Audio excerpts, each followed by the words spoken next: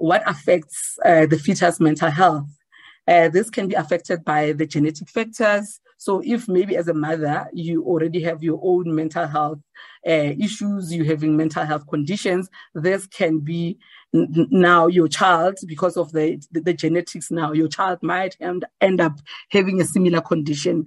And also prolonged stress. The stress can be in a form of a caregiver who's in a abusive relationship, being it finances, being it emotional, anything that will cause prolonged stress is going to affect this baby, this unborn baby, if the mother is pregnant and going through all this. And then, okay, so now I'm going to be talking about the parenting styles. So there's 4 major parenting styles. There's an authoritarian parenting styles. There's a dismissive parenting style, there's neglectful parenting style, and also authoritative parenting style. So parents who have authoritarian parenting style, they're actually very controlling, they're very punitive, they don't really listen to their child or take any of their needs into consideration, basically. So it's either my way or the highway, basically. So this kind of kids, they tend to struggle socially because most of the time they're just confined in this one environment that the mother can control. You can't leave the house, you can't do this, you can't do that. So they struggle socially because they don't really know any of the social norms. And when now they have the opportunity to now go and be in the outside world, they find it very difficult because this was never allowed when they were growing up. And then this kind of kids as well, they're more likely to become authoritarian parents themselves. Like I've said, you've learned this as a child, chances are it's going to continue with you into your childhood, into your adulthood, and also into your relationship, unless if something is done, unless if maybe somehow some of the things have been rectified in the form of maybe therapy, or in the form of maybe if you need medication, maybe in the form of medication as well. And then this type of parenting style is associated with insecure attachment. So kids who are born from mothers who are authoritarian, they tend to have an insecure attachment with their primary caregivers. And neglectful parents, these are the type of parents that really do not care. There is a limited parent role. So basically the child is just parenting themselves. They're allowed to do as they please. They don't set any house rules. So basically there are no boundaries, there are no rules in the house. You can just do as you please. This is also associated with insecure attachment. And this kind of kids as well, they tend to resist rules outside of the house. So if now this child is now at school or at work where you're supposed to be conforming to some sort of rules that govern that institution, they actually tend to not be able to conform to those rules because it was never emphasized in the house. And then permissive parents, they don't set many rules for children. So there is some rules, but not really as well. So they prioritize being the child's friend than a parent. So it's like you when you look at the relationship, sometimes you tend to ask who's the parent and who's the child. And then this kind of children, they tend to be more entitled. And then also this is also associated with insecure attachment. And in terms of the authoritative parent, this is the parents that are more flexible, the parent who really understand the emotional needs of their children. They're able to set clear and concise boundaries. They're able to encourage their children's independence, but within limits. You know that I'm independent. It's my responsibility. Me and my mother, we agreed that I can go to this party, but come back at this time. So you give them their independence, but within limits. And then their parents are more supportive towards the children. And then this is also associated with secure attachment. So out of the 4 parenting style, this is the one that is actually associated with secure attachment. And I think this is the one that most of us as parents are actually striving for. Insecure attachment and mental health conditions. So now I want to discuss, how does this now, insecure attachment, now there's kids that are not properly attached to their caregivers, how does this now affect their mental health? So insecure attachment increases your risk of mental health conditions. Some of those mental health conditions can include things like anxiety, can include depression. Insecure attachment can also increase your risk of having behavioral disorder in children, eating disorder, and also substance use disorder. The list is actually endless. I just chose to include this few because we don't really see a lot of eating disorders, but anxiety, depression, behavioral problems, and substance use disorder, these are some of the things that I see almost on a daily basis in some of these clinics that I run. So I'm also going to touch on depression in children and adolescents. Now that we've discussed attachment, and then we've related how this attachment now can cause some of the mental health conditions that some of these kids present with. Now I'm going to discuss depression as one of those mental health conditions that some of the children and the adolescents normally present with. So depression is common in children. It can be mild or severe, and then it can also lead to suicide. The other time when Pastor Manya was talking about parenting, he also touched on the teen suicide, the statistics of teen suicide in South Africa. So in terms of the statistics, 1 in 10 teenage deaths in South Africa every year are actually the result of suicide. So you can see that there is a lot of kids that actually die, a lot of children that actually die from suicide. So that means that we as parents, we need to be aware, and we need to be able to see or identify when our children are not okay, and then how do we best help them. Up to 20% of high school learners have tried to take their own lives. Prevention of the teen suicide starts with a better understanding of the symptoms of depression. So basically, you as a parent understanding some of the symptoms of depression, so at least that can assist in you seeing that my child is actually not okay, and we actually need to go and seek medical help or psychiatric intervention. This is according to SASOP, which is the South African Society of Psychiatrists. Most suicidal people are depressed. Does not necessarily mean that every person who commits suicide is depressed, but most of the suicidal people are actually depressed. According to the World Health Organization, depression is globally the third highest disease burden amongst adolescents. And then it's also the second leading cause of death in the 15 to 29-year-old children, basically, and young adults. Causes of depression in children, it can be due, so it's the cause of depression either in children or in adults can actually be multifactorial. So there's a lot of factors that it's not just caused by one thing. There's a lot of factors at play. Your own attachment with your primary caregivers, the environmental factors, the genetic factors as well, they all come to play and then can cause this child to now have depression. Some of the things that can increase the risk of this children having depression, it's prolonged stress. It's a family history of depression, like I've said, genetics. It's childhood trauma. Some of this trauma can be in the form of abuse, the child being abused physically, emotionally. We see a lot of sexual abuse as well in my clinic. It can be violence, either them being exposed to violence, maybe just gender-based violence that is happening between their parents, or them actually being subjected to some of the violence that is happening in the house. It can be due to absent parents that I've already mentioned.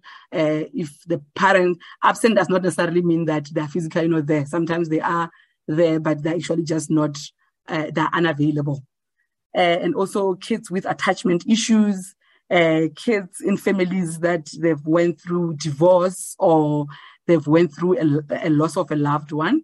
And just touching on divorce and loss of a loved one, it doesn't mean that if somebody has gone through divorce, automatically the child is going to have a depression. But what it means is that it increases their risk of having a depression. So if you are in that situation, you are going through divorce as a family, you have to look at your children. Are they coping with what is happening? And then if you feel like they're not coping, rather you take them to see a psychologist who can actually sit with the child and try and understand what it means for them now to lose this one parent who's no longer going to be staying with them. Try and understand, like, what do they make out of everything that is happening in their life at that time.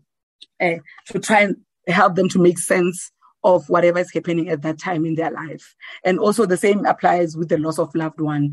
Does not necessarily mean that you lose someone, then you're going to have depression. It also, that's why sometimes you might find that people go through the same thing, like it can be me and you, and then I lose a loved one, you lose a loved one, but I end up with depression and you don't end up with depression because maybe I have a good support system around me. I have people that are supporting me. Maybe I have a church, I have a community. You don't take all that kind of support for granted because you actually gain a lot from being around other people. So if I have that kind of support and you don't have, you might now end up having depression, and I don't end up with depression, even if we're going through the same thing. So your environment plays a huge role, and also the genetics. You might have the genetics, the family history of depression, and I might not have it. So we might go through the same thing, but still respond differently to whatever is happening in our lives at that point. And causes of depression, I've already mentioned this. This is causes of depression. Symptoms of depression in pre-puberty or prior to adolescence. Most of the kids, especially at a young age, between the age of 6 up to 10 years, maybe, they don't really present with what the adults present with. They tend to present with a lot of irritability.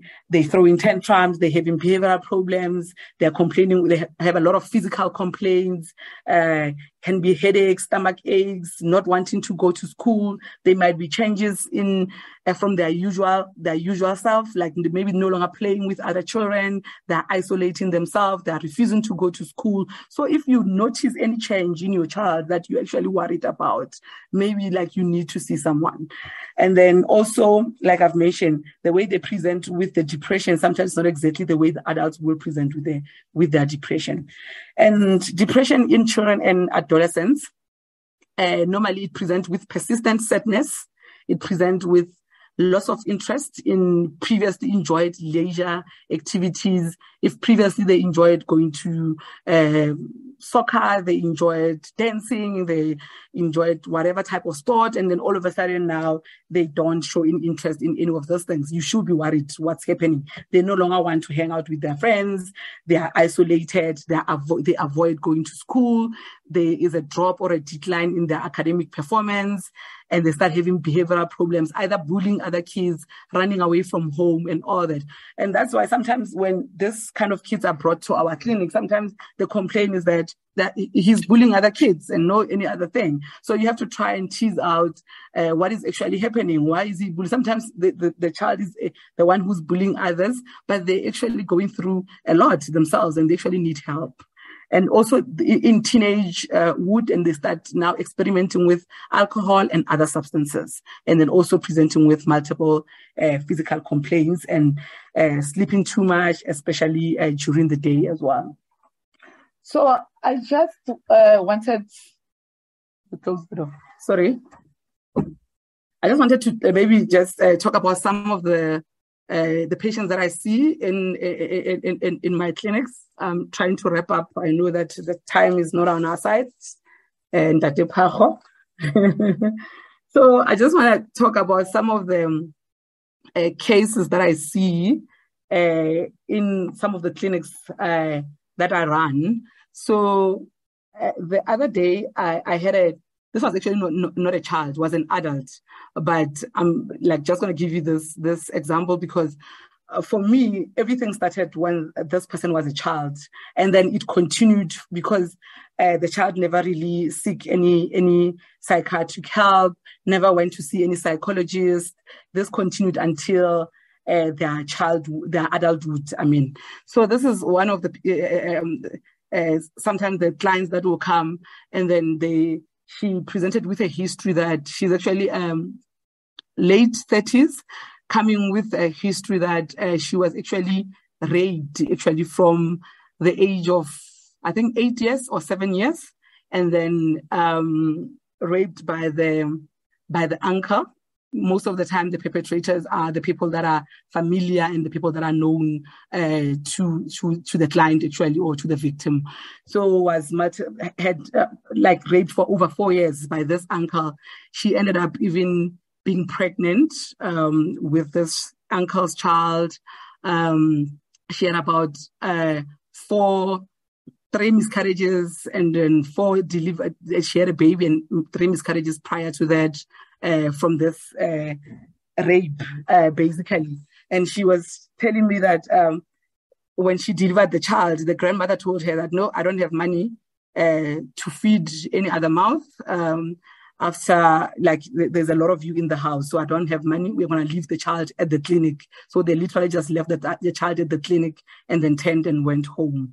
And the first pregnancy that she had was at the age of 14. The doctors tried to get involved when she came because she had a miscarriage. They tried getting involved. They involved social workers, psychologists, and everyone. And then the case was actually opened. The case of rape was actually happened. But according to her, this did not really... nobody really followed through with this case, so nothing really happened. So this now, she moved from the house, then went to stay. She came this side. I think she's originally from Limpopo, and then she's originally from one of the provinces, and then she came to Gauteng. And then now, when she was here in Gauteng, now the biological father, now also started sexually assaulting her, basically raping her as well. So in total, she had about 10 pregnancies in the past, but she doesn't have a child. She had multiple miscarriages in between, many abortions in between. And now when she came to me, she was actually depressed. But the reason, as much as this is an adult, I'm trying to show you that the type of environment that this child grew up in. And the other thing was that the mother, somehow she believed that the mother actually knew that this was happening in the house, because even currently when I was seeing her, the abuse was still happening and the mother was in the house. And so she believed that the mother knew. So you can understand being in that kind of a situation.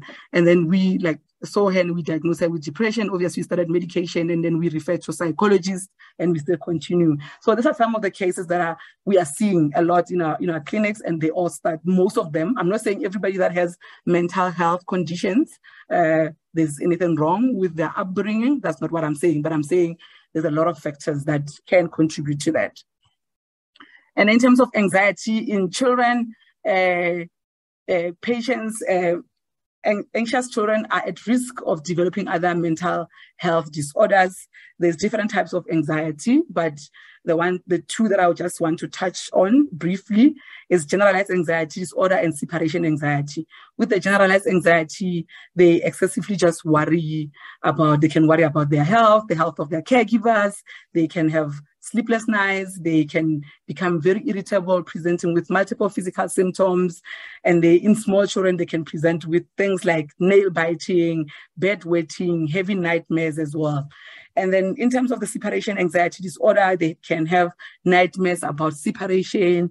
They can refuse to be separated from their caregivers in a form of refusing to go to school or visiting their friends. I had one of the clients whose child was refusing to go to school to an extent that the child will cry the whole day, that they will call her to come and fetch the child, because the child will cry and even wet herself there and there because she is so scared to be separated from the caregiver. And all these things, when you take history, we take a long history in our clinic. We want to know about your pregnancy, we want to know about your delivery, we want to know about how the child was raised until the time that we see the child, because that actually helps us to make a diagnosis of what's really going on with your child. And they excessively worry about what will happen to them or their caregiver when they're separated. When I'm at school, what's happening to my mom? And then wherever she is she safe? Is she okay? And then they also present with physical symptoms as well. In terms of the behavioral problems that we see in children, these are some of the children who constantly get involved into fights. They refuse to take any instruction from any authority figure. They refuse to go to school, or if they are at school, then they will bunk classes. They bully others. They are cruel to animals. Sometimes you get, like the other day, I had a patient who actually was strangling her puppy until the puppy died. That's how sometimes, how hectic these things get if they're not really, if there's no intervention, basically. And they tend to lie a lot, habitual lying, they steal things, and they also have self-harming behavior. Sometimes they'll cut their wrist because they're not okay, and they don't know how to communicate that they are actually not okay. One of the cases that I saw recently as well was of a patient as well, lost a mother from a young age, now being cared by multiple caregivers, like I've mentioned, being moved from uncle to aunt to somebody else. So no proper secure attachment that was formed with one particular primary caregiver. So this child now stays with the aunt. The aunt has been called at school multiple times, behavioral problems, fighting with other children. One day she stabbed one of the kids at school with a scissor. So these are the type of children that will come through to us, and then we see them. But if you take in the history, it will go back to the trauma. Like the case that I'm talking about now is somebody who really lost the mother. So there was no attachment with the primary caregiver and no attachment with the other caregivers that were there. So you can see that attachment plays a huge role in some of these mental health conditions. So in terms of I'm looking at the screen and at my notes. In terms of also substance, I just want to touch on the substance use disorder. I don't have it on my slide here, but most of the time when people come with substance use disorder, we tend to be very judgmental. Why are you using substances? But we fail to understand that some of the people that are actually addicted to these substances, they're actually self-medicating, because there's still a lot of stigma around mental health. So a lot of people, like most of the time, the people that come to us, we are their last option, to be honest. They start at their traditional healers, they start at church, they start everywhere. And then when now, after maybe seeing the traditional healer, and then they see that the child, got better, but then the symptom maybe re-emerges again, that's when they'll come in and see us. So a lot of people will tend to anything else before they come to see us. So even with the substance use, some of the people, when you sit with them and you ask them about their history of substance abuse, the issues are with the poor attachment, with the environment that they're in. They're struggling, they're frustrated. Some they're having anxiety, they're having depression, but they're not going to see a psychiatrist, they're not going to see a psychologist, so they self-medicate. So they'll tell you, when I'm using alcohol excessively, then I just sleep and I forget about my problems. But unfortunately, when you wake up, your problems are still going to be there. When I'm using this cannabis, I smoke. When I'm high, I don't. So they self-medicate so they use destructive ways to deal with their pain instead of actually coming and asking for help. So in terms of how you can improve this mother-to-child relationship, you can first start by getting help for your own childhood trauma. So being honest with yourself and seeing things for what they are. realizing that you've went through as well as a child. If maybe there have been issues in your own childhood, you've went through some traumatic events in your childhood, abuse, any form of trauma that could have happened as a child. So seek help, so that, because the thing is, you will never be able to help your child if you also not okay. So you first need to make sure that you are okay yourself before you'll be able to extend yourself and be there for other people. And also go for therapy. If you're not okay, if you're having depression or anxiety, see a psychologist. And most of the time, the psychologists, when they will have therapy with you, and then maybe if later they realize that even after a lot of sessions, you're still not coping, then they can refer you to us if you need medication. Try avoid stress if possible during pregnancy. I know sometimes it's actually not possible, but just try your best. Self-care, taking care of yourself, asking for help when you need help, and also get help for your substance abuse. If you have any substance abuse, get help. Go to rehab, get a professional to assist you with this. Don't try and do it yourself, because there's really a lot of things that are entrenched with all this problem, you using substances and all that. Sometimes you won't be able to deal with it yourself. You actually need help. And remove children from toxic environment. This is also a topic on its own, especially about gender-based violence. So I'm not going to dwell on this, but if you can remove the children, because the kind of environment that they are raised in actually have a huge impact on their mental health. Go for family therapy if it's that is going to help you.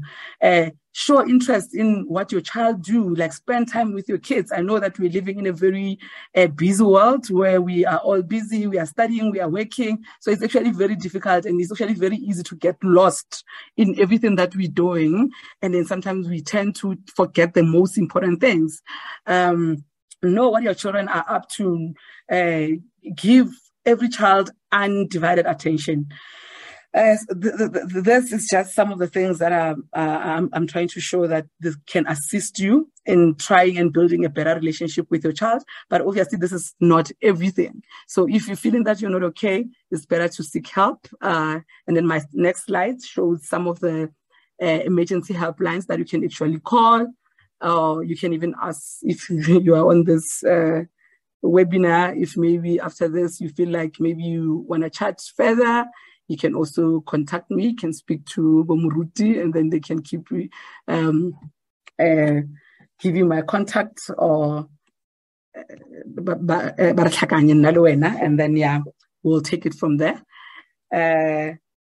So some of the emergency helplines from Department of Social Development about substance abuse, depression and anxiety helpline, SADC about any mental health issues, suicide crisis line, or any health problems that you have, you can actually call any of these lines and then you'll be assisted. Thank you. Thank you so much. No way. Yeah. Thank you so much. I mean, today we have really learned a lot. I'm just overwhelmed. But I also received a lot of answers to many things, because sometimes we just see the effects, but you don't understand the root cause. So thank you so much for sharing with us. And I think that the question, probably the first one, would be the presentation, because I think many people would want to refer to some of the things that you've mentioned in there. So I'm not sure if it's possible for you to make it available.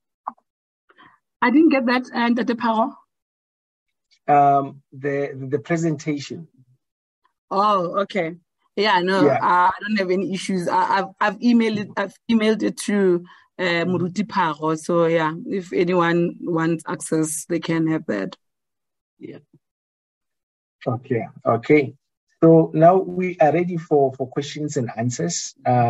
So if you have a question, you may raise your hand, and we will deal with that. We'll recognize you.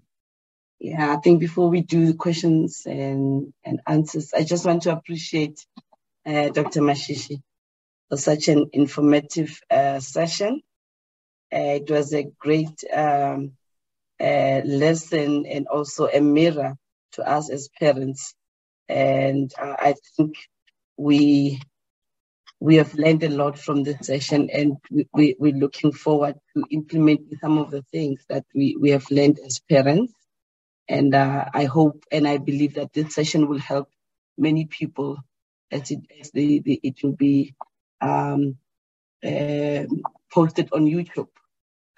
It's very informative and a great lesson indeed. So thank you so much for doing it your best to help families. Thank you. Thank you. Thanks, ma'am. Yes, I'm not seeing any hand. If you would like to ask a question, please raise your hand so we can recognize you. Mukululi.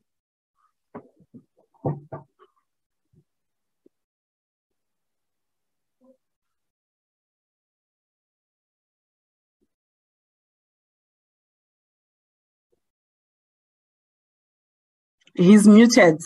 Oh, sorry, Mukululi. Please, yeah, now you may go ahead. Yes, thank you so much. Thank you so much,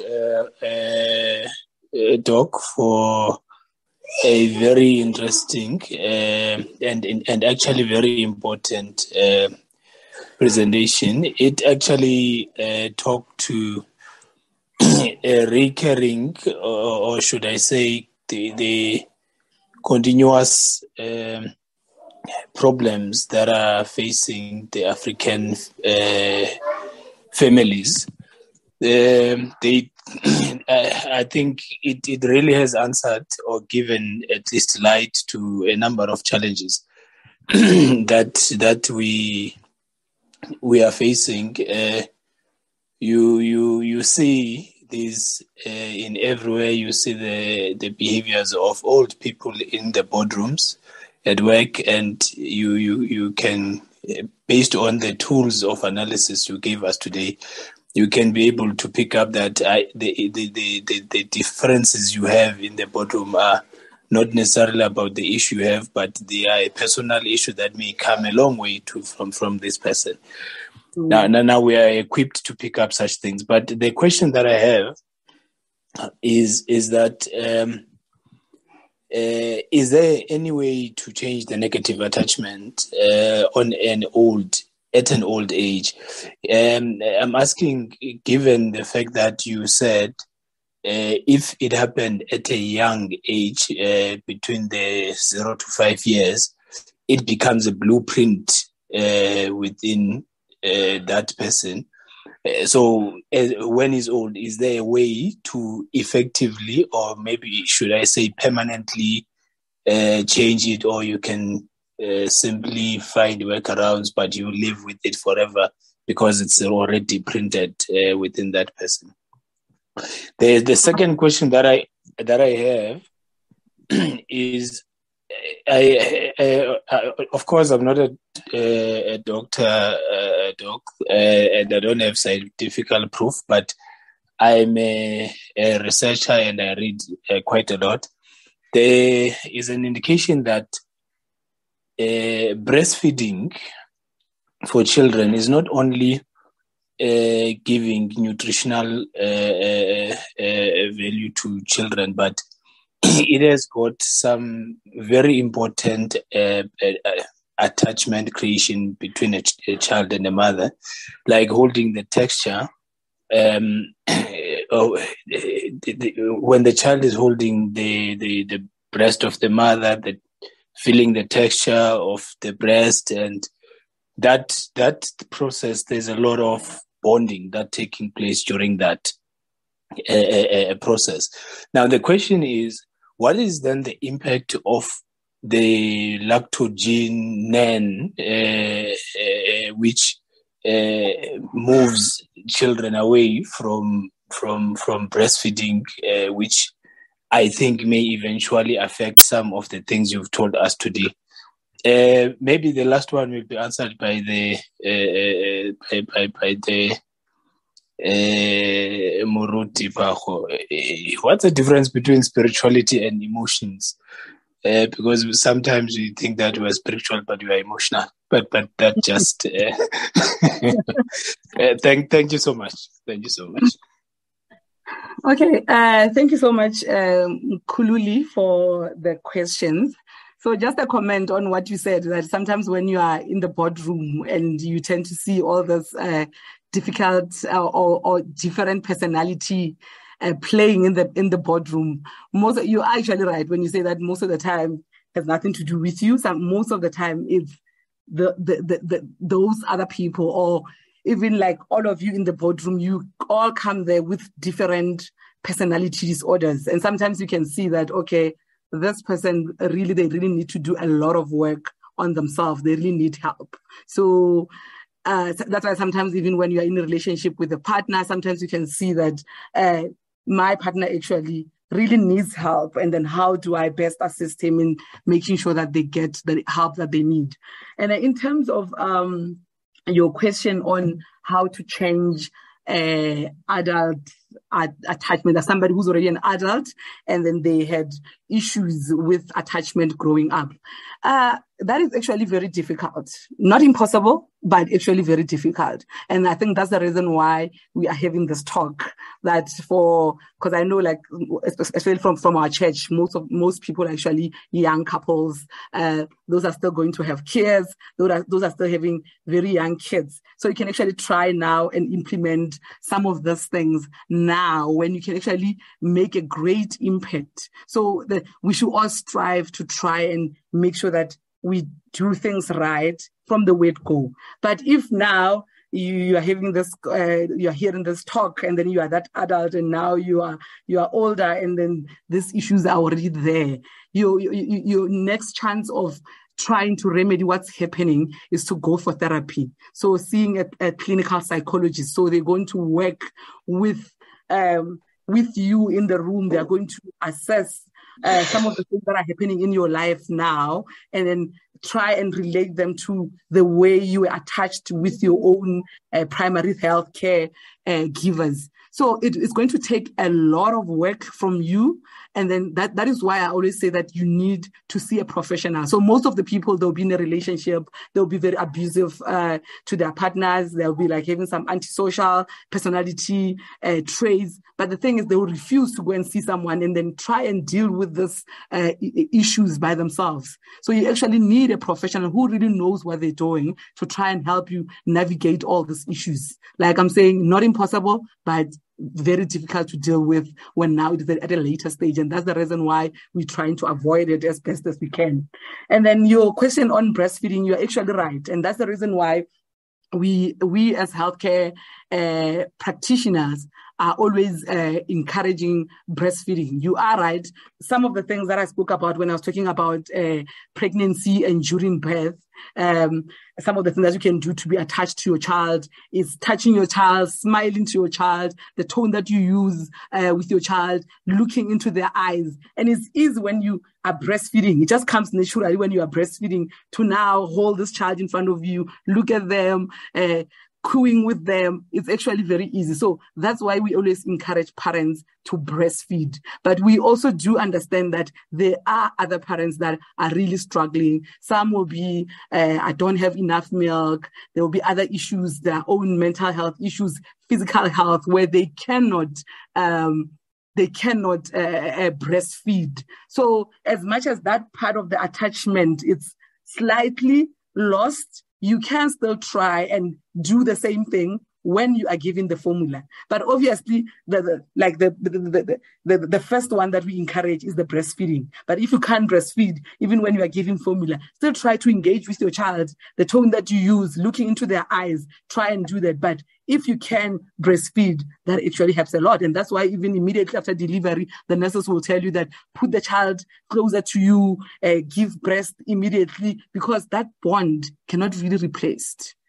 The other one, I'll let Moruti to deal with that one. No, thanks a lot, Dr. Mashishi. and Mr. Mkhululi for the question. I think there's a difference between spirituality and emotions.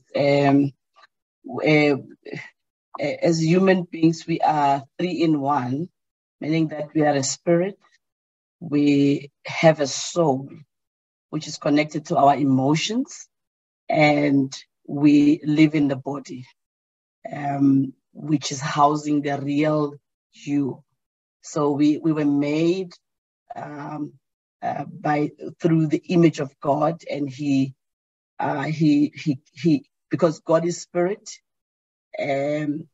he breathed his spirit on us. So yes, there's a difference between your spirituality and emotions. Then we connect with God through our spirit, which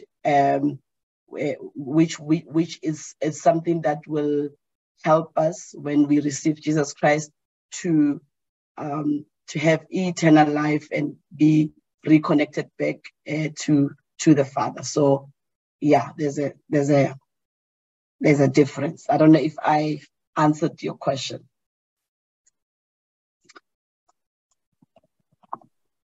Yes, thank you so much. Thank you so much. Okay, thank you. I see there's another hand. You are recognized.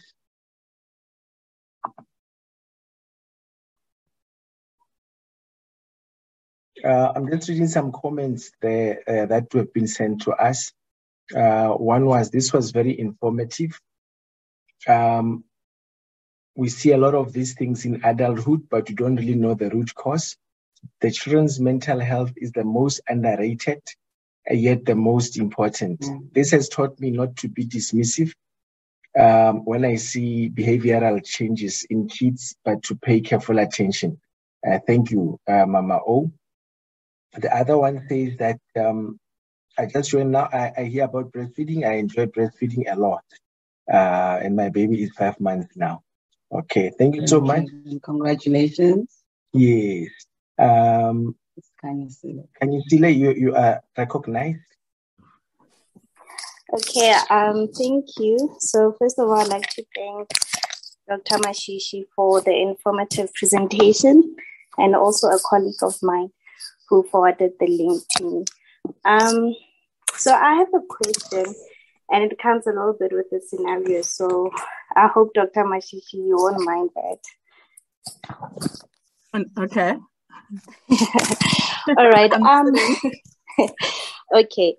So when my partner and I moved to where we currently stay, so it's like a block of flats of like different units, right? Yes, our daughter who just turned 3, she came to visit before we took her because she was staying with her grandmother, sometimes also the great grandmother at the villages, right? So we had a braai, and when we had a braai, it was the first time she came, and our neighbor's daughter saw that we have a child, and then she took her, then they went to play with other kids. And as they went to play, they were playing, she was okay with it, I think also because at the villages, there's security of children playing with like other kids or strangers and stuff.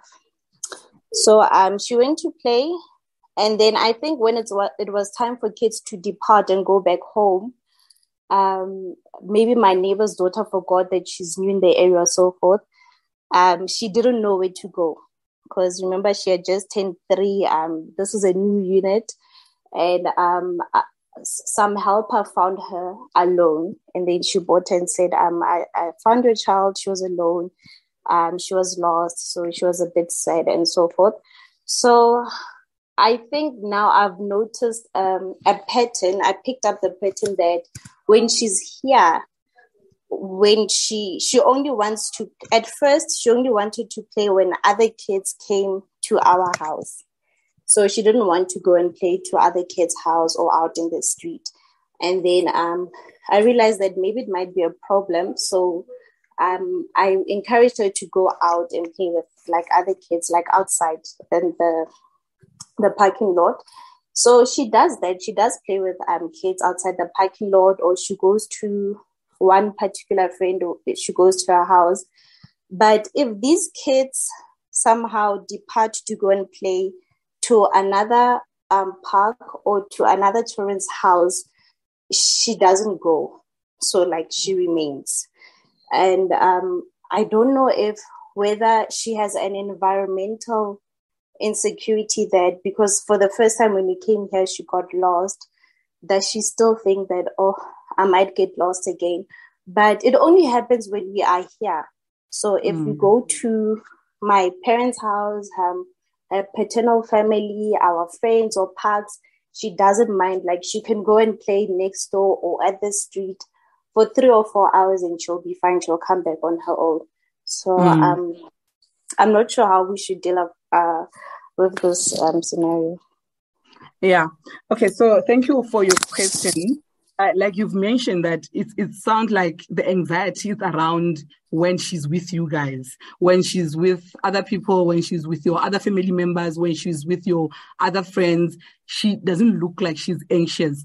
But I think what happened at that time, she was still very young and then she got lost, and then it sounds like she's still very anxious about that incident, and she hasn't really dealt with it, and she hasn't really she hasn't been able to process what actually happened. Yeah. But it sounds like it's not like generalized anxiety in a sense that now she doesn't want to go out anymore. She doesn't want to be with other kids. She doesn't want to see other people. The anxiety is only related to when she comes to you because of the incident that happened. So I will say that don't dismiss it. Maybe sit with her down initially and try and understand what actually happened, what actually transpired on that day. Like, try and understand step by step, like they left the house, where did they go? So just try and see where is this anxiety coming from. But chances are it's coming from the fact that she was new in this place, and then the next thing she's lost, she doesn't know how to get back to you guys. And probably she's still worried now that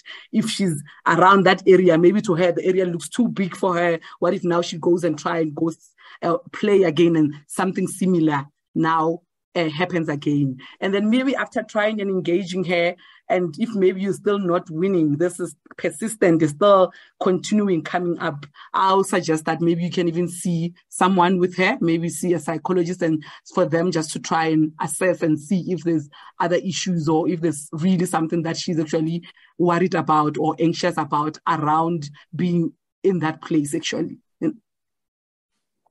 Okay, yes. Thank you for it. But she's 4 years old, so I'm not sure how asking or talking to her about what transpired on that day, if she'll even remember, because she was 3 at the time. Now she's 4. You'll be surprised how much kids can remember actually. So we see, like at our clinics, we actually see kids starting from the age of 6 to 18 years. But before then, when I was at Bara, we actually sometimes at some point we were seeing like at the under 6-year-old as well.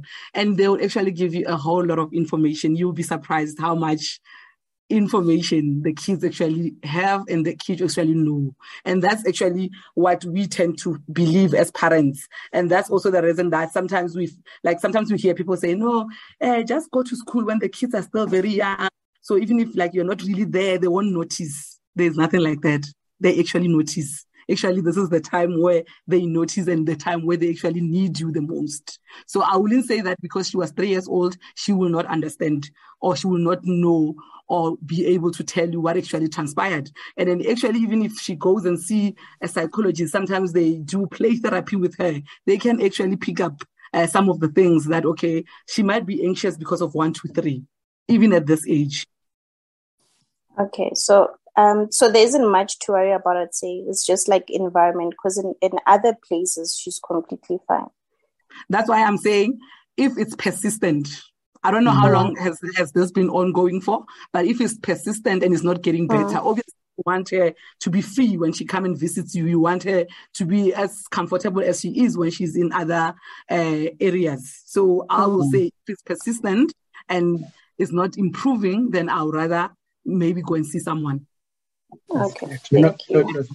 Thank you so much. Thank you so much, Auskhanisile, for the question. And thanks, Doctor, for the answers. We truly appreciate that. Unfortunately, we don't have forever. Time is an enemy. But one thing that I'm picking up from here is that we all need each other. Yeah. I like how, Doctor, you are explaining that sometimes, when we do not have coping mechanisms, we need to go to psychologists so they can train us or teach us or mentor us or help us to have those coping mechanisms. And if they cannot help us further, they can also refer to psychiatrists such as yourself, so that perhaps maybe you can also assist in terms of other medication and so forth. Mm-hmm. So it goes back to the question of Mkhululi, that, that shows that, for spiritual life, like Muruti was saying, we do need the churches and the pastors to help us with our spirits. For physical, our bodies, we also need health and other people, specialists, to help us with our bodies. And for our emotions and et cetera, it is all connected. I do not see any other hand, so I'll just hand over to Muruti. Then I will go back to you, Doctor, for final words. And then we can then wrap up. Yeah, thank you, Dr. Paul. I think from the lesson today, another thing that I'm taking home is that we should, I think maybe as Black people, we should normalize going to therapy as a family, because sometimes we're thinking that when you go to therapy, maybe something is wrong with you.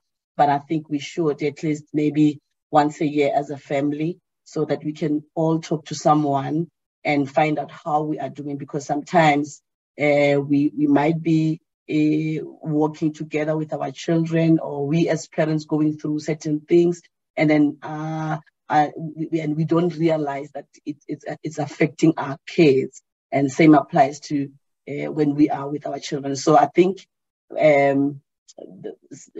my point is, let's normalize seeing counselors. The church will do the spiritual part, and let the trained counselors and psychologists and psychiatrists help us. And there's nothing wrong in seeing them. So yes, let me hand over to Dr. Mashishi. We appreciate the lesson so much, and we just want to hear last word from you, as Mr. Powers already said. Yes. Okay, I just want to say thank you so much to Muruti Paro, the both of you, for inviting me to this platform, to giving me this opportunity to talk to everyone who's here today. And just from what the pastor is saying, it's actually I want to reiterate the same thing, that we need to normalize going for therapy, that it's actually okay not to be okay, and then actually go and seek help, and that there's still a lot of stigma around mental health issues. People that are dealing with mental issues, like the stigma starts from governments, that's from even up there in government, in terms of them allocating finance, in terms of us being able to bring the services to the people. It happens in our community. You can see a lot of mental health care users that are being ostracized from the community, because people don't really understand them. They think that you cannot be part of them. So the minute we start having these talks, talking amongst ourselves, with our friends, with our families, about mental health, basically what is actually mental health, and actually communicating amongst ourselves, this is going to help in also reducing the stigma around mental health. Around mental health issues. And then when the stigma is lessened, people will be able to come and see us. People will not have a shame in going to see a psychologist. People will not have a shame to say, this is my psychiatrist. I promise you, a lot of people will say, this is my pediatrician, my kid's pediatrician, this is my obstetrician, but they'll hardly ever say, this is my psychiatrist. So until we normalize that it's actually okay, and it's actually okay to ask for help and seek help, and also try and tackle stigma around mental health, we still have really a long way to go. So yeah, thank you so much for everyone for attending the session. Yes, no, Thank you, Dr. Mashishi. And I would also want to encourage people, if you need help of some kind, we have contact details of Dr. Mashishi, and just contact us and we will give you her details. And we're looking forward to see you again in another session. And thank you so much for the support. And we continue to pray for us, subscribe, share, because we believe in helping families. And I believe that when the environment at home is good and healthy, we can impact our society better. So we want to just thank you for taking your time to being part of this session. God bless you. God bless you. You want to pray? Or? Yes, let me just pray. But I opened with prayer. Why don't you just close with prayer? Okay, let's pray. Lord, we thank you for this time. We thank you for teaching us the importance of finding help. We need each other. We cannot be complete on our own. We need to collaborate with pastors and doctors and psychiatrists and psychologists. And we need all these people in our lives, because to raise a child, it takes a village. And a village is many people with many different skills. So, Lord, we have learned, and we thank you, Lord. We pray for all of us that the knowledge that we gather tonight about things that may trouble children, Lord, when we observe them, that we may be able to take steps to address them, even if it means going outside of our comfort zones and getting the professionals to come in and help us so that we can deal with those issues once and for all. Lord, we thank you for these people who are supporting us, because that also communicate that what we are doing, this ministry, is very, very effective and important. And we pray that continue blessing them in the mighty name of our Lord and Savior, Jesus Christ. Amen. Amen. Thank you. Thank you, family. See you next time, and God bless you. Thank you. Bye. Bye-bye. Thank you. Bye. Bye. Amen. Bye. Mogoti. Okay. Yes, can I ask just for a few minutes of your time before you log off? Just a few minutes. Okay, mate. All right, thank you. All right. Just Muruti. Just Mogoti for now. Okay. Okay, we'll leave you in peace. Thank you, Mr. Pao. Okay. Oh, thank you so much, Dr. Mashishi.